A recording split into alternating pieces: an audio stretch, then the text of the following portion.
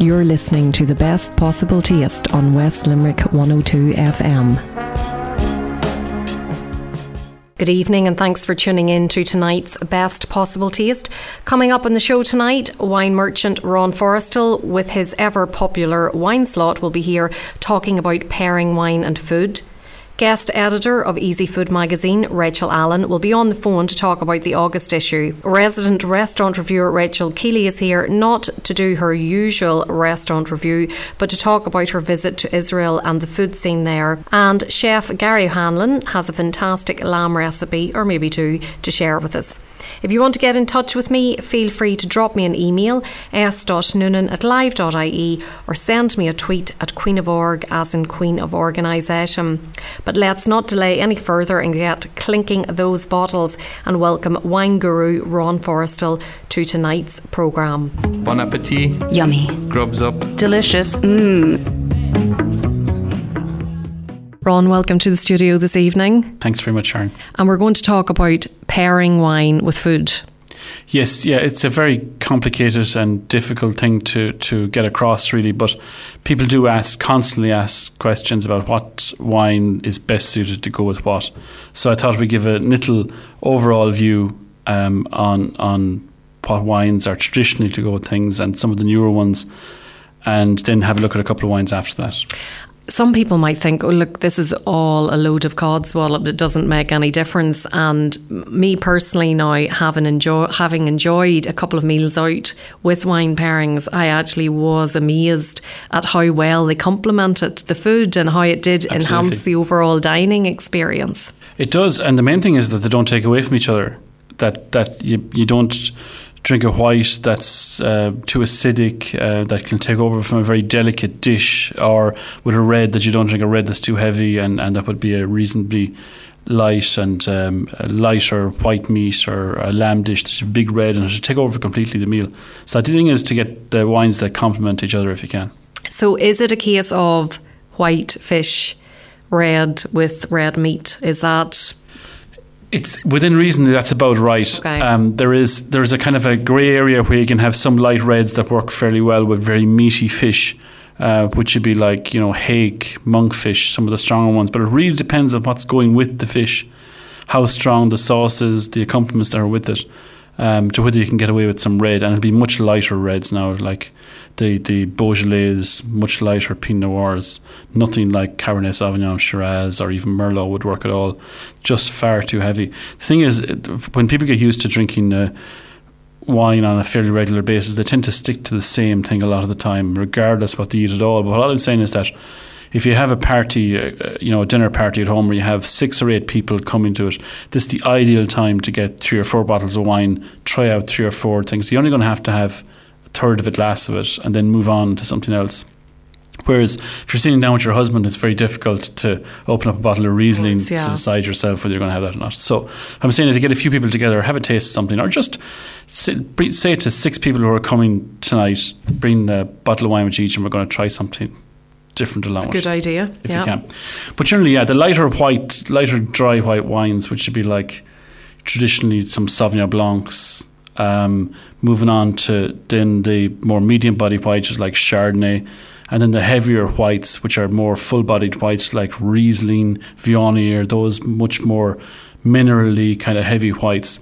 And the way the food works with that is that the lighter whites tend to be vegetable based kind of things that are, I don't mean the word bland, but tend to be fairly light on flavour. And then getting up to the more rich whites, you're talking about something with cheese in it, heavier cream in it, white wine sauces in particular.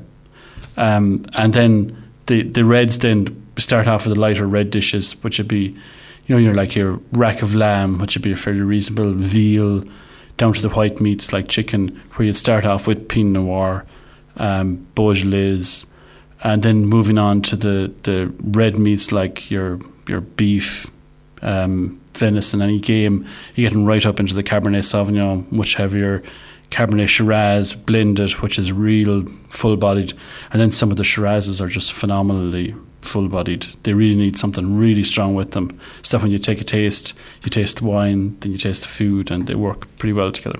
So does it go quite well with cheese then, like blue cheeses, the Shiraz? Not particularly, because it's kind of peppery. It has a kind of real sharp flavour to it. So what works very well with cheese is port, because port is much smoother. Yeah. It's full body but very smooth, and has that real long aftertaste, which is perfect with cheese. But if Cabernet Sauvignon works very well with cheese.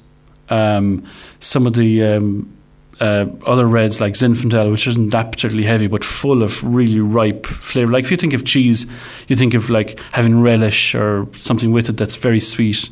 So like a Zinfandel from California is perfect, because it's almost like Christmas cake kind of flavours of it, which makes it like what you're accompanying the cheese with. Does it matter what country they're from then? Is that another science to that? It's another level of it again, because a Cabernet Sauvignon from France and a Cabernet Sauvignon from Australia will be two completely different animals. A Cabernet Sauvignon from France will be relatively full-bodied, whereas the Cabernet Sauvignon from Australia will be really full-bodied. There's just nowhere to hide in that, and mainly it's because the alcohol level will be much higher. Could be anything from 2 or 3% higher in some cases, which makes a big difference. Okay. So what tips do you have then for people? Well, what I'm saying, I'm trying to get to people is just to try something different, to take that opportunity to walk into the supermarkets. Now you're bombarded with lots of product, but you'll find in the white wine section there might be 50 wines there. Probably 35 of them will be Sauvignon Blanc, 5 of them be Chardonnay, and 8 or 9 Pinot Grigios, and there might be one Riesling, one Viognier, and one. So just every now and again, just try one. Just take it down, have a taste of it, and keep a note if you can. I know that sounds ridiculous now, but just keep a note somewhere that says, I had that, it was very nice. Instead of, I get a lot of people ringing me saying, I had this really nice bottle of wine. Can't remember the name of it, don't know what the grape variety was, don't know where it's from, but I can picture the bottle. If I seen the bottle again, I'd know what the bottle was. And it's a pity now in this day and age when we have the camera phones that they just hadn't even thought to take the shot exactly. of it. Just take a flick of it, and you can even get apps now you'll take the picture of the label and they'll tell you where you can get it. Yeah, I find that I never remember, and I suppose maybe whenever I'm enjoying the wine I'm thinking, oh yeah, I must have this again, but it doesn't click in my brain to actually make a note of it. And I think that's where it's important to support your local off licenses or merchants like yourself, where that advice and support and expertise is there that you wouldn't get in the supermarkets when you're standing looking at the shelves. I think a lot of people are guided strictly by price then. I think they are, and they're guided by what they've had before. So they're probably confined to 5 or 6 different, not even brand names, but wines within brands that they actually like, and don't tend to go outside that. And you can see that from supermarkets where the very popular brands are expanding the amounts of them that are on shelves, which means they have less products to keep. Whereas independent wine shops, which I have fantastic time for, God bless them how they keep going, because they cannot compete at the level of pricing that the supermarket is able to. But they look at their shelves, they'll have one bottle, a shelf that'll hold eight lines of bottles, they'll have 8 different products in it, which is amazing to keep. They could be keeping anything up to 400 or 500 wines in a shop, and that's an amazing ability to do that. And the knowledge they have is from when they give a bottle of wine to you, Sharon, you come in and they convince you to buy one, you're going to make it your business to go back and tell them what you thought about it. It might take a week or it might take a month, but you're going to tell them. And then they have honest to God reaction on something that they sold, which is you can't buy. That never happens in a supermarket, because no one ever tells anyone, never stops anybody in the aisle and said, I had a great bottle of wine last week. Absolutely, and you can trust that kind of recommendation then, because it suits, and they want you to come back. They don't want to sell you anything that you're not going to like, because they want you to come back. Yeah. So, and you've brought 2 bottles in tonight. I did. They're brand new. So just listed them for the first time this week from Charles Bossé in France. They're a real restaurant product. They look like a kind of a restaurant product, which is where we've aimed them at. They're called Patio, or Patio, as they're as it's spelled. I think the locals will be calling it Patio. Patio sounds so much better. It's a range: Sauvignon Blanc, Chardonnay, Merlot, Cabernet Sauvignon, and Pinot Noir. They're really nice, great value, and really nice to drink. Sauvignon Blanc and the Chardonnay, 2 whites, are fantastic. We've been looking for a long time to find a range of wines at that level that people could use as a good house wine, and they're fitting perfectly, and they've got a fantastic reaction of the few people we give them to. And any particular foods that you would recommend that they're served with? But this Sauvignon Blanc, great with salads, because Caesar salad, I was away for a few days, and of the 3 or 4 restaurants I was in, the menus are so standard these days. Everyone has a Caesar salad of some version of another, and this is the perfect product for that, because the Caesar salad is a very creamy dressing. Sauvignon Blanc is nice and sharp, so it's going to cut through that and be nice and clean. And the Chardonnay that's in this range as well, perfectly smoked salmon, because Chardonnay and smoked salmon go very well together. Really? They're real rounded, and they're nice flavours. On the reds, the Merlot is a nice, not too heavy, real lamb kind of product. And then the Cabernet Sauvignon is a good bit heavier, more for red meat, and the Pinot Noir is just a perfect one if you're having a glass of red wine without anything. Just sitting down having a nice, ripe glass of red wine that's not too heavy. Have I ever told you that Chardonnay tends to make me a bit nasty? Have I told you that before? I steer away from Chardonnay, not because I don't like it, but because I turn into such a cow if I'm drinking Chardonnay. I will fight with my shadow.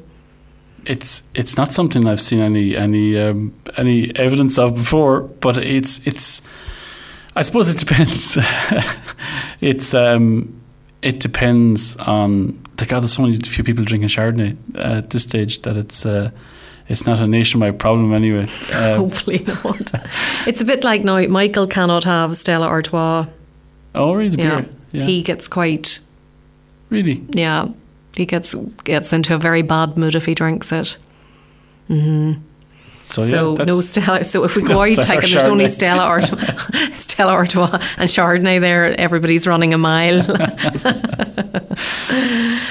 All right, Ron, thanks so much for coming in to tell us about those. Forrestal.ie is the website address, so people can get in touch with you if they're ever looking for advice, if they're having dinner parties or parties. Absolutely. Facebook page, Forrestal Wine Merchants. Fantastic. Just pop a question there. We'll get back to you. All right, great.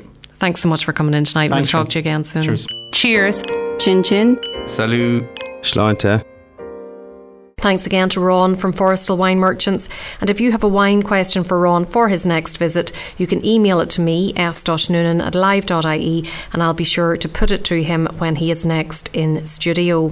Still to come tonight, resident restaurant reviewer Rachel Keeley is here, not to do her usual job, but to talk about her visit to Israel and the food scene there. And chef Gary O'Hanlon has a fantastic lamb recipe to share with us. Next, though, it's time to move from wine in the studio to the phone to Rachel Allen, who doesn't really need any introduction. But this evening, she joins me to talk about the August issue of Easy Food magazine, of which she is the guest editor. Bon appetit. Yummy. Grubs up. Delicious. Rachel, it's great to have you on the show tonight. Thank you, Sharon. How are you? I'm great, thank you. And I love Easy Food magazine, so I'm delighted that you're the guest editor for August. Thank you. Me too. I remember way back when Easy Food started. I worked with them way back, and I've always liked the magazine. It's a really good one. It always seems to be full of recipes that work. It's achievable, attainable. It's all good. So, and then they asked me to be guest editor for August. So I was thrilled to be. What input have you had yourself in the actual issue that's going to come out next week? Oh, well, quite a bit. With various recipes, with introductions, with tips, with I hope lots of really good, useful tips and lots of great, useful recipes.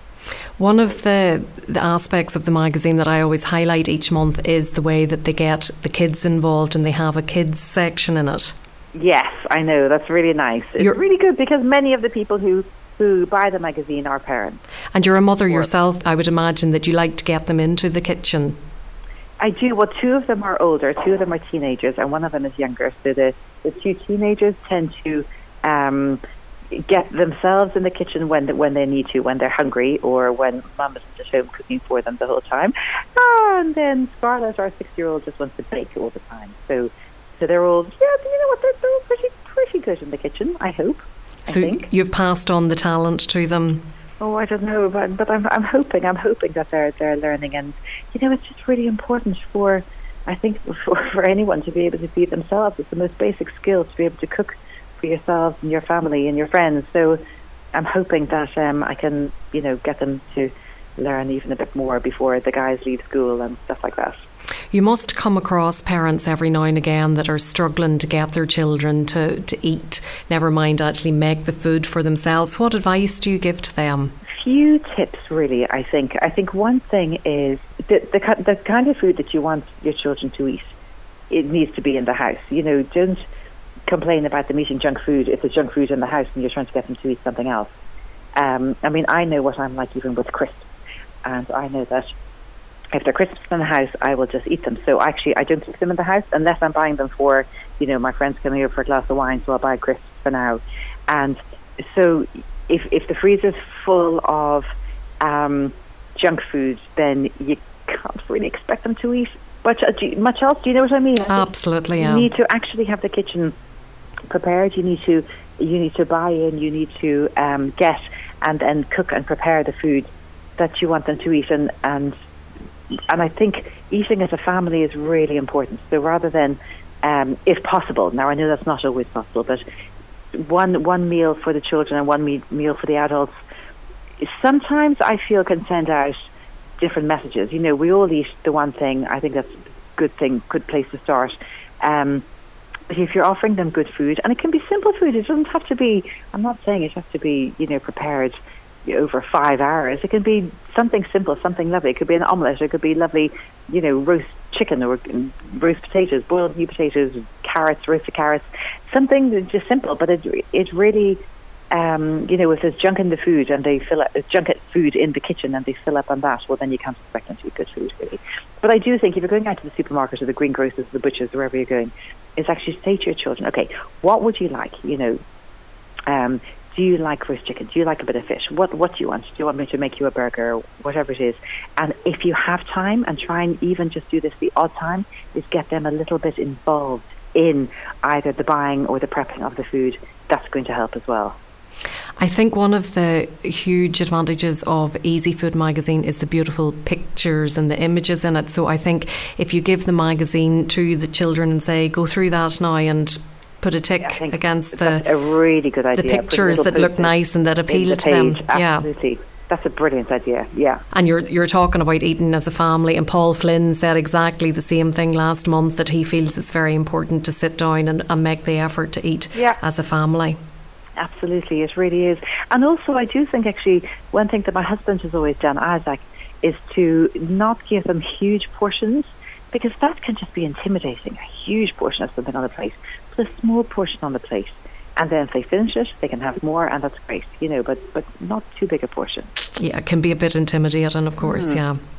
Okay, well, listen, tell us about your favourite recipe that's in this month's Easy Food magazine. Oh, goodness, I don't know. Spoiled for choice. Well, it could be maybe the Indian spiced lamb chops, because that's what I would like tonight. That sounds lovely. Indian spiced lamb chops are delicious with rice or boiled new potatoes. They're gorgeous, cooked on the barbecue, as I say in the magazine. Or the ham and cheese muffins are really good for a snack, to pack in a lunchbox or to take with you if you're out on the road at a match or things like that. That definitely sounds very child friendly. Yeah, they are. They're great. Any other favourite recipes there? They're gorgeous little blackberry, little quick kind of cheesecakes, mini individual cheesecakes, but made in a little cup or a glass, little blackberry cheesecakes. They're quite nice as well, actually. You would have a sweet tooth yourself, I would imagine, because, well, the last time I interviewed you, you said that you kind of find it quite difficult to stick with doing all sweet all the time and doing all savoury all the time, that you're really kind of conflicted between all those different flavours. Yeah, no, I mean, just in I think in quite a balanced way. I like a bit of sweet and savoury, I think in quite a balanced way. I think so. I love cooking sweet things, but I don't want to eat sweet things all the time. And I'm aware that, we need to be aware of what's going into our bodies. So I think a little bit of what you fancy is quite nice. Are you working on any new books at the moment? I am. I am just actually finishing a new book called Coastal Cooking. So that is nearly there. Actually, the program's called Coastal Cooking and the book will be called Coast. That'll be out in the autumn. So you've been out filming for the past couple of months? Yes, I have. It's been great fun actually filming all around the coast of Ireland. Wild Atlantic Way, the focus on that area, I would imagine. A little bit, exactly. In the Wild Atlantic coast. It's not completely, it's a bit more than the Wild Atlantic Way, but yeah, it's been great. So is it very much a fish focused? No, it's about kind of 50-60% fish, but a lot of other things that you find along the coast, like delicious honey, like delicious, say, cream, like delicious, all the wonderful dairy, all the wonderful meats. So it's a big mixture, actually. Well, we will definitely look out for that coming up in the autumn then. Sounds great. And just in time for the Christmas market, of course, for the cookbooks. I have loads of people that I buy the cookbooks for Christmas, so that'll be great to see yours coming up.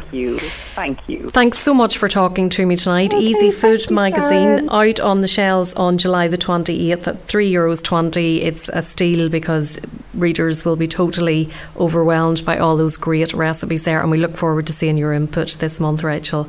Thank you so much, Sharon. Great to talk to you. Bye. You're listening to The Best Possible Taste on West Limerick 102 FM.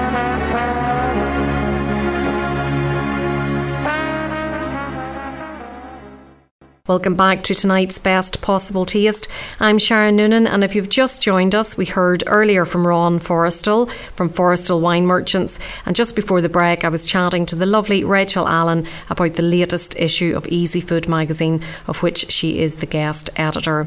And Easy Food has launched their 2015 Home Cook Hero competition, and I'll be talking to Caroline Gray to find out more about this year's categories, how to enter and what you could win in the next week or two. Never fear if you've missed some of the show, as it will be up in the Best Possible Taste podcast later in the week along with all the previous shows, and you'll find the podcast on soundcloud.com/food-and-drink-show. And still to come tonight, Chef Gary O'Hanlon has a fantastic lamb recipe to share with us. But before that, my next guest joins me in the studio. Normally Rachel Keeley pops in to review her latest restaurant visit, but tonight it's a completely different visit that she's going to tell us about, and that is a visit that she made recently to Israel. Cheers. Chin chin. Salut. Schleunter. Rachel, thanks so much for coming in this evening, and we're going to talk about something completely different than your usual restaurant reviews, and that was your most recent trip away, which was to Israel.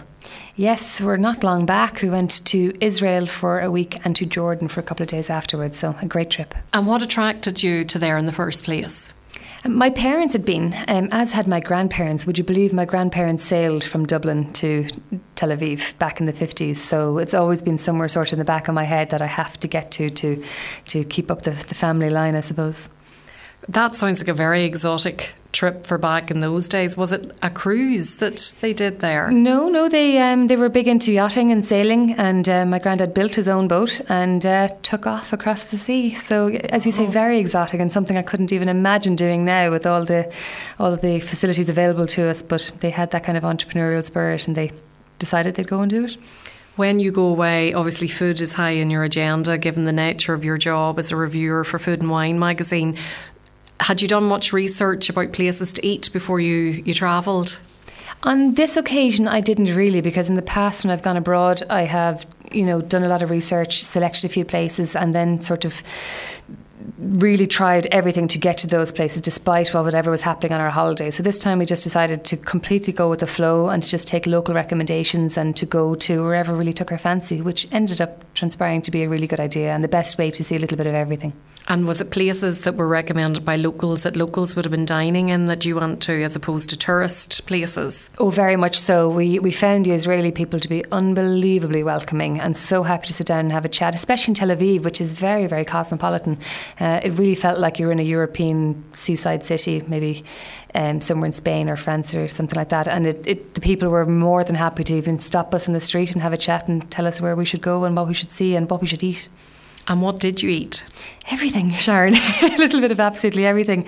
We stayed in a little boutique hotel about 10 minutes walk from the beach, just to try and stay a wee bit out of the craziness and have a little bit of quiet time, which was good because it meant we got to move away a little bit from the tourist aspect and see a bit more of the local things. So, for example, we rented bikes, which you can do very, very easily there, and we cycled absolutely everywhere. So went to Old Jaffa and had some lovely fruit smoothies there, which sound very, very simplistic, but the fruit over there, of course, is so much more flavoursome. The oranges and everything, the Jaffa oranges. Incredible, course, and the limes and the lemons and everything was just bursting with flavour, which is fabulous. So we ended up pretty much starting off every single day with those. Probably an enormous amount of sugar in our systems for 7 a.m. in the morning, but it tasted lovely anyway. Think of the vitamin C. Think of the vitamins, yes, to offset all the wine. And then we had grabbed ice cream, things like that, and stopping for falafels and stopping for kebabs and tasting the street food, which we really, really enjoyed. And again, people were so generous. They'd pop out if they saw us loitering outside and just hand us a little falafel to taste and to kind of see if they could tempt us in. So it was a nice way to get a taste, a little bit of everything by just wandering the streets. But the very first morning we got in there, we had to go and get shakshuka, if I'm pronouncing it correctly. So, and that was a fantastic way to start off our Israeli dining experience. Fabulously fresh and beautifully flavoured. What is it? Tell me what it is. It's an egg and tomato dish, essentially. You may well have seen it online in different photographs. It essentially is a tomato base with eggs cracked on top, and sometimes they might add a little bit of ham, sometimes not, spiced, and then put in an oven entirely. The pan is flame-proof, put in the oven, baked, so the eggs go beautifully kind of runny on the outside, and then you eat it with lots of fresh bread. Fabulous. You mentioned spices there. Are there lots of markets selling spices and fresh food and jeepers, yes, vegetables? Without a doubt, my mum had made sure that I go to Carmel Market. There was one place that she really wanted me to visit, and I wasn't disappointed. In fact, I just looked there yesterday. I have about 8 bags of spices at home that I brought home, and they're all in Hebrew, and I haven't a notion what they are, but I'm going to have to go and explore and try and build my own recipes from them. Spice and spice mixing is huge over there, and it's a real science. You know, so certain sellers at different parts of the market were very, very well known. You'd see all the locals queuing up because they had a particularly well respected way of mixing spices, and the flavours and the smells, the aroma that would take you over as soon as you go into the market was amazing. What was it like in terms of the price of food compared to here? If you were in a restaurant, the two of you having a meal would have been very cheap, reasonably cheap. Not necessarily. It was probably similar to here in many ways, but I suppose that's because it's a very big city. You know, it's sort of like being in Dublin or London. But what we did find is the places that we expected to be very expensive, the more well-known tourist hotspots, actually weren't. They might have been very expensive to stay in, but we were surprised then that the food wasn't exorbitant, and the wine, despite being excellent, really wasn't expensive at all. So we might have helped them drink a little bit of that Israeli wine. Yes, yeah. They're big into mixing their grapes. They often have mixing of 6 or 7 different types of grapes, which we had explained to us as being something that is very much encouraged and enjoyed in Israel, whereas in the European tradition we'd normally, I think, limit the mixing of the grapes to a little bit less. So it obviously worked. The wine was fantastic. I only wish I'd brought home some. It's unfortunately the luggage you're restricted. I know. I couldn't. I was bringing too much spices back instead. What was the food highlight for you then? Well, in Tel Aviv, I suppose, just to stay there before Jerusalem, we stayed in an area in the German colony, and which is very, very interesting actually, because it looks very European. They all have pitched roofs, and which our taxi driver told us was an accident. Apparently, when the colonists arrived to Israel, they arrived in the summer and thought it would snow in the winter, so they built the roofs that way and never needed them, as it transpired. But there we went to this nice little, very laid back cafe that serves picnics. So you go in, you order it's like a deli, you order different things. They fill a picnic basket for you, put a bottle of wine and a blanket in it, and they send you off to the local park. And then when you're finished, you go back and drop the basket back. So it was so simple, but so enjoyable to be able to sit in a park in Tel Aviv, watch the world go by, and have some really nice fresh food from the deli around the corner. Lovely. Sounds like a great idea. Of course, you wouldn't get the basket and the picnic blanket back here. Nor would you get the weather. That was the only problem. We were able to sit out in the lovely sun and enjoy it, but I can't imagine getting away with that for very long here. You said you went to Jerusalem next. We did. We stayed, again, it must have been a German aspect, but we stayed in the German quarter there too. And of course visited all the major highlights. We went to the Old City, visited the Wailing Wall, the underground tunnels, the Church of the Holy Sepulchre, all those aspects. And in the Old City, actually, we got to taste a proper doner kebab, the way it probably should be done, but it really isn't at 4 o'clock in the morning and outside nightclubs here.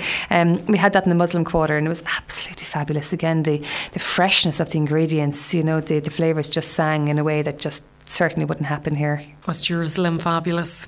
It was very, very different to Tel Aviv.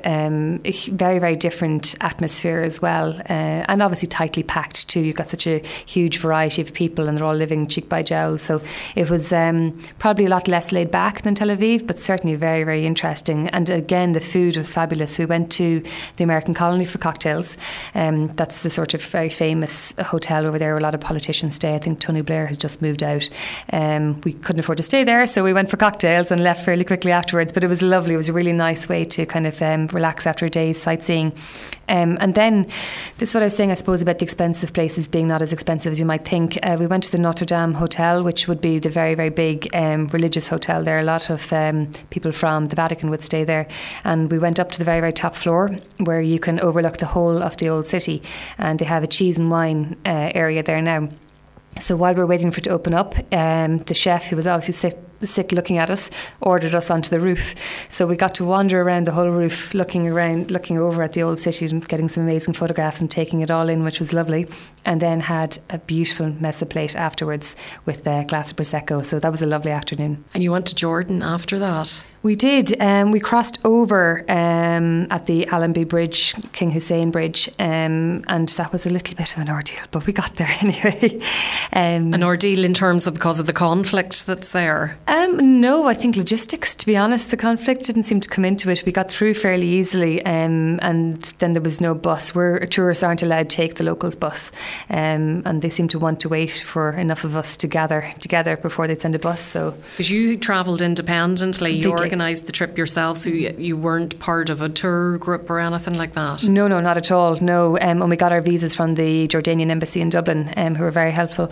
But when we just got across into Jordan, we ended up having to spend around 2.5 hours on the border, sitting, waiting, pleading with them to give us a bus to get out of the terminal. That was all. But anyway, we got past it in the end and went straight down to Petra, which was fabulous, absolutely amazing. The Pink City, very, very, very, very old, one of the 7 wonders of the world. It's essentially architecture that's been dug out of the rock down there. So they've built entire temples out of rock. It looks phenomenal, and it's one of those places you'll never forget once you visit it.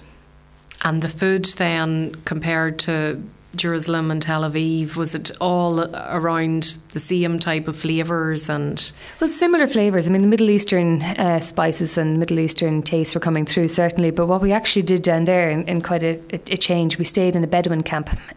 So we went out into the desert essentially and stayed with a lovely family who were so hospitable to us underneath the stars. So we ate what they ate, which was they have this custom of presenting a very big plate with a little bit of everything on it. So there was spiced rice and lamb and yogurt and hummus and aubergine and fabulous mix of flavours, just incredible. And everyone takes their portion from that big dish and eats that. And then we sat around the fire for the evenings then drinking spiced black tea. It was a lovely, lovely couple of days and a really good way to just unplug from the very hectic world that we live in back here. And you were totally immersed in the culture then, staying with the family? Completely, which is what we wanted. We didn't want to go and stay in a big sort of generic hotel when you don't actually get to enjoy any of the culture then. And incredibly cheap too, of course. You know, we're staying there in this lovely tent with this lovely family, eating amazing food.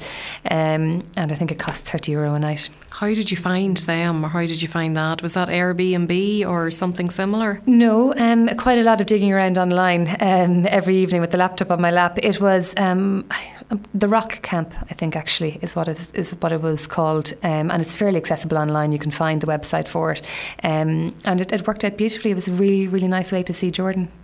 And would they have got the majority of that money that you paid for that stay? Well, they work for the owner, I suppose, of the camp, because to be fair, it's a fairly elaborate camp. There's a lot of tents there, you know, and we were the only guests on that particular night because it's off season. And they said they're quite badly affected as well by the political tensions over the last year or so. And we heard the same in Jerusalem, the same in Tel Aviv. So the people there do need tourism to pick back up, all right. So I would imagine in terms of the Jordanian camp, they work for the owner. Presumably it's split in some description. Okay. Well, it sounds like an amazing trip. I'm sure you'll be blogging about it at some stage whenever you're not so busy, because you're always so busy. And your blog is rmkeely.com. And of course, if people are going to Israel, because I've heard a number of people talking about trips to Israel and they want to get some hints and tips, they can tweet you. They can indeed, absolutely, at rmkeely. and Twitter. Fantastic. Rachel, thanks so much, and we look forward to talking to you again soon. Look forward to it. Thanks, Sharon. You're listening to The Best Possible Taste on West Limerick 102 FM.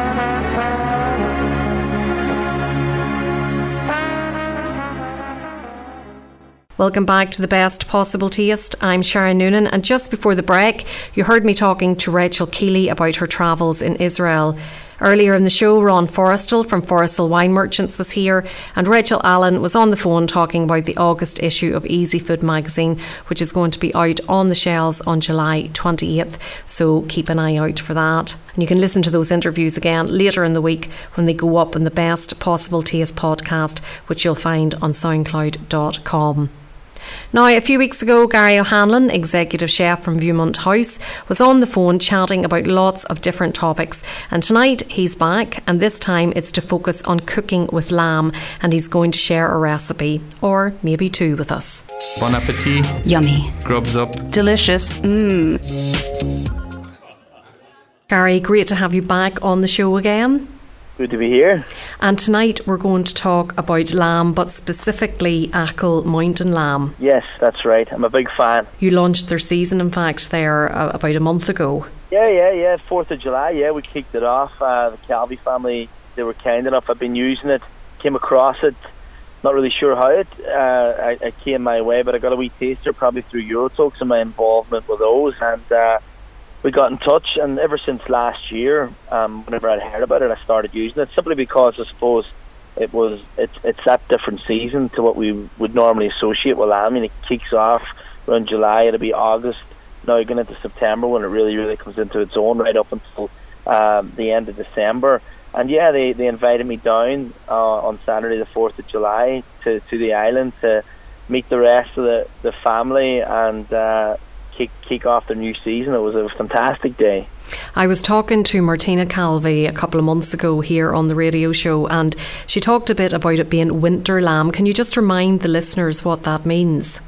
Yeah, well, it's a breed of lamb basically that just it grazes on the mountains off Achill itself. I mean, I'm not sure if any of the listeners haven't been down there. I mean, I would make a beeline to get down to Achill at your earliest chance, because it's just so rugged. And I mean, it really, I suppose, being from Donegal, it's almost like a home from home. It has that same feel, you know what I mean? So the lambs are literally there. I mean, you're driving down, and you've got to be careful as you're coming down into the island and the little country roads, because they're basically crossing the road and they're walking the hills and they're eating that mountain grass and heather and herbs and wild ingredients that are just right there. And as I say, for me, we normally associate the lamb, as we say, like coming into April, May, thereabouts, but it's, as I say, there's a different feed there, there's a different grass, it's that type of thing. It's just like any animal, like it's, you get out what you put in, and it's the same when it comes to the mountain lamb. It's what they're eating on or whatever. I find it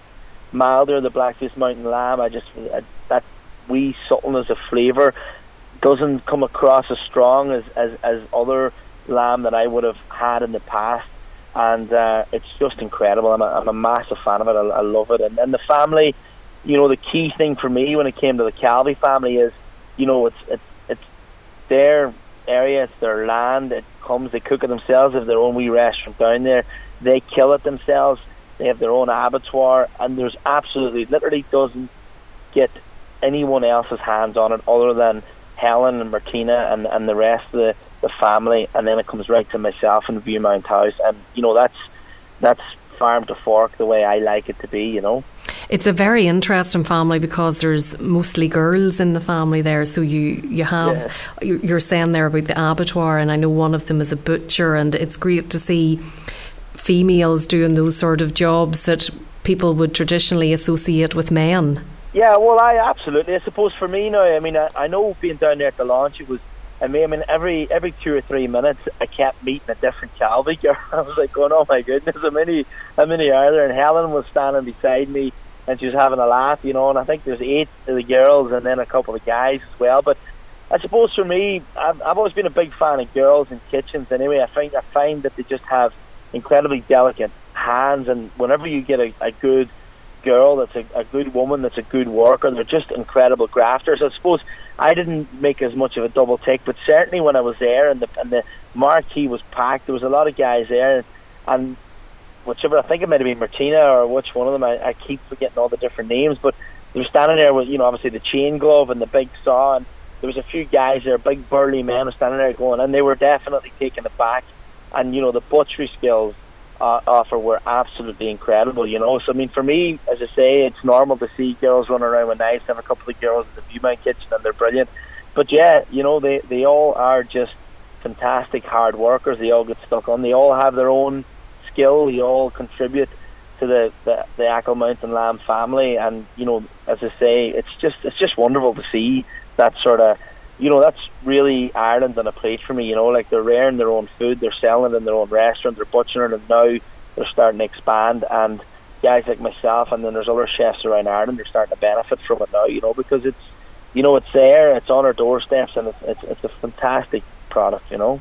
Tell me about some of the dishes that you cooked up that day, because you did a few cookery demos, I believe. Yeah, that's right. Yeah, we were there for a couple of hours. We did a few dishes. Yeah, so I suppose I kind of kept it very, very much to the family orientated. I mean, it was quite different to what I would do in Viewmount House. I mean, what I did on the day is I did a lovely lamb takes extremely well to spice. As I was saying to the girls, it goes, if they can get any Moroccan chefs anywhere near Ireland, anywhere near that lamb, they're going to be inundated with it. And as I say, I did a lovely little couscous dish that day, and I incorporated some Centola organic feta cheese. That they do a beautiful little cheese down there. So I made a couscous. Then I spiced the lamb using some cumin, some fenugreek, and a little bit of cinnamon, even salt, pepper, a tiny wee bit of turmeric. And then we sauteed that up with some peppers and some onions and some courgette, a little bit of chili as well, chili powder, as well as all the other spices. Then we made our couscous, we folded it all together. While that was steaming and cooking, then we diced up our Centola organic cheese, or feta cheese, and we blended that in along with some cherry tomatoes and some goji berries, sultanas. It was a beautiful dish. That one went down a real treat. It's just couscous, spices, and lamb. It just works really, really well. And the lamb it's mild enough it's strong enough to carry its own flavour, and equally it's mild enough that it takes on board the spices, and you're just getting that little salty. So that was a fantastic dish. Did a little egg fried rice dish again, a little bit of spiciness gone in there. Incorporated some sriracha sauce in there as well, a little bit of hot sauce, cayenne, paprika, slightly different spices, and obviously some long grain rice, and then we fried that off a little bit of Donegal rapeseed oil, and then we finished it all up then with a couple of duck eggs, lovely duck eggs that I took from Longford myself, and some coriander. Beautiful wee dish, and one of these wee ones that, as I say, my wife Annette loves to have a lot of people over for dinner, and I served them in a big, large sort of paella pan, stuck it down in the middle, and everybody gets tucked in. Really, really beautiful, and went down a treat, and yeah, that was it. There was a couple of other wee ones now. I'm struggling to just remember the others now. A quesadilla there, a lamb ragu. Now, actually, there was a lamb ragu dish that I did with the shoulders, and basically everybody loves a little roast on a Sunday. And as I say, I call this my Monday or Tuesday go-to dish if we ever have a roast at home on a Sunday evening, and that's exactly what I did. It was the trimmings from the edges of a few slow-cooked Ackle Mountain lamb shoulders, and I had a little Provençal sauce, a lovely slow-cooked tomato ragu, basically. Sauteed some onions and some chickpeas and some courgettes, again with a little bit of salt, white pepper, and some mild spices, fresh basil. Then we added in some pasta, like a little penny pasta. We tossed that up, and we served that lovely little lamb ragu and a tomato sauce with pasta, courgettes, and chickpeas. Really, really went down a treat. Fantastic, So that sounds like a great one-pot dish. Well, that's what it was. Yeah, I mean, most of these dishes were, apart from say the rice being cooked in a separate pot, apart from the pasta, every other dish on the day, I had a large pan or a large wok, and basically from start to finish. And it's funny you said, because my wife Annette always, that's her go-to dish, and I suppose that's what I have in the back of my mind, to make sure that I keep the chefiness out of it sometimes, to make dishes accessible to people at home, because that's what you want. I mean, you can buy these lambs online. I think it's $99. They break it down all into little bags, into chops, into joints, and they send it off to you.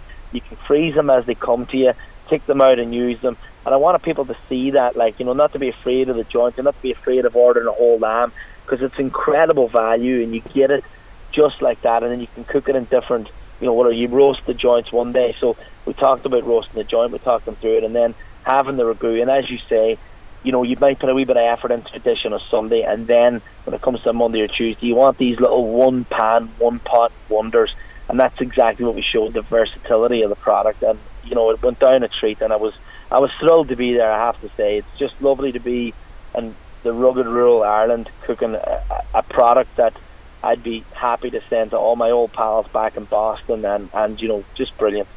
I'd imagine you get lots of invitations to come and do cookery demos, and it must be very difficult to kind of think, okay, what am I going to do this time, because you've so many, you've such a repertoire of recipes, really. Yeah, so people always ask that, you know what I mean, and they're sort of, you know, how do you keep coming up with ideas? You know, your head's always spinning, and you've got different little ideas coming in your head. And I suppose it's like anything. What I've always found when we opened Viewmount back in 2008, and it's always been how I've cooked from Donegal to Belfast to Galway to Boston and back, that we find an ingredient and then we work backwards. So anywhere I'm going, or any town I'm going to in Ireland, or if it's Ireland or America or wherever I happen to be cooking, I'll always try and figure out what ingredient is synonymous with either that village or town or farmlands or surrounding county, and basically work backwards from there. You know, so sometimes that's nearly the easiest way. Instead of trying to always think about dishes, think about where you're going, think about the people that you're going to be feeding and who you're going to be cooking for. And I always use that as my basis of a starting point. And then I suppose like anything, it's horses for courses. Food and dishes and ideas just come to me, you know, naturally a lot of the time. Sometimes you have to put a wee bit more thought and, you know, thinking into it. It's like anything, you know, you can have a million ideas one day, and then you might get writer's block, same way as anybody would, you know what I mean, struggling to write something. We struggle, chefs struggle with the recipes and flows of recipes, but for the most part, you know, it's touch wood, it keeps coming that way. But so far I haven't ran out of ideas just yet. And speaking of writing, how's it going with your series for the McKenna's Guides? Yeah, it's pretty incredible. I was a nervous wreck writing for Sally and John. I mean, I'd go right back. We opened in 08.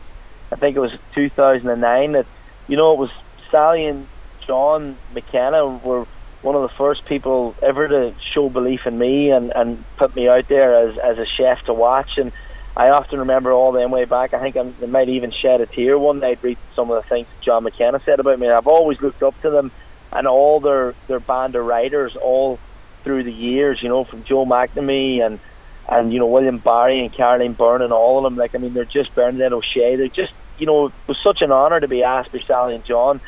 And after feeling that it was an honour, then I felt sick with nerves, you know. But yes, they asked me to write a wee piece on kitchen mechanics, you know, like the machines in a pro kitchen that we can't live without, and I suppose I try to write it in my own style. I think the first one I wrote about was the chef being, I suppose, the most important machine in any professional kitchen. And you know, I guinea pigged it. I give it to my wife, and you know, she can be a very, very tough audience, which is what I need sometimes, you know, like to have someone to say, look, it's no good, go again or write it again. But she really liked it, and I was happy enough for that, and I sent it off. And Sally and John got in touch to say that the response was just incredible. And the second one went up there a week or two ago, and I'm currently now on the third part of what is to be a 6-part series. I'm struggling to think which angle I'm going to take or which machine I'm going to focus on now. So we did the chef, and I did the backpacker, and talked about the value it is to a business and a professional kitchen in many ways. And yeah, it's so far so good, and long may it last. It's a different wee avenue, and I do enjoy writing. I mean, I wrote the book for Bluebird Care last year, and like each dish had, you know, stories from the heart, and I wrote about that. And I suppose it's something that I'm starting to realise that I do enjoy, and you know, hopefully they continue to enjoy it and they continue to use me, you know. Well, listen, it has been fantastic talking to you this evening. I really enjoyed all those lamb dishes there. Do you have anywhere that people can get details of those recipes?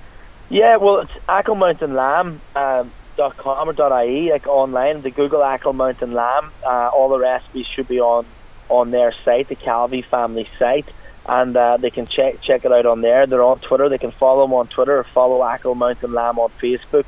They've loads of pictures, and all the recipes, I'm sure, are on their Facebook, Twitter, and on their own website. And as I say, I would highly encourage people, because it's not just chefs and restaurants. I mean, these are products that they can ship directly to your house within a few days, and well worth taking a look at and giving yourself that look. It's a winter thing. What about a different Christmas dinner from the turkey this year? A lovely lamb dish. Why not?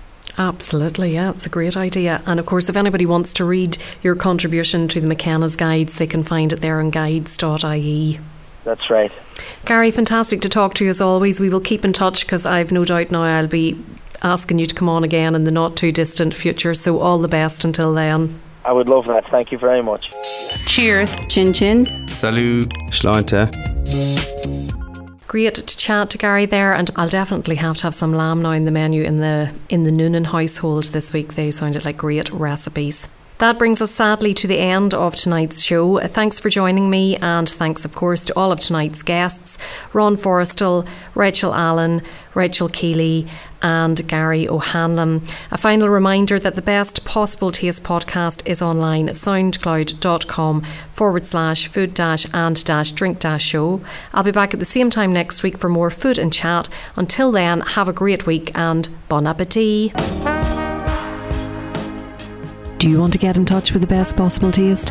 Do you want to come on, share a recipe, review a cookery book, or just have a general chat about what you like to eat and drink? All you have to do is get in touch with me, Sharon Noonan, by sending an email to s.noonan@live.ie or send me a tweet @Queen of Org. Bon appétit!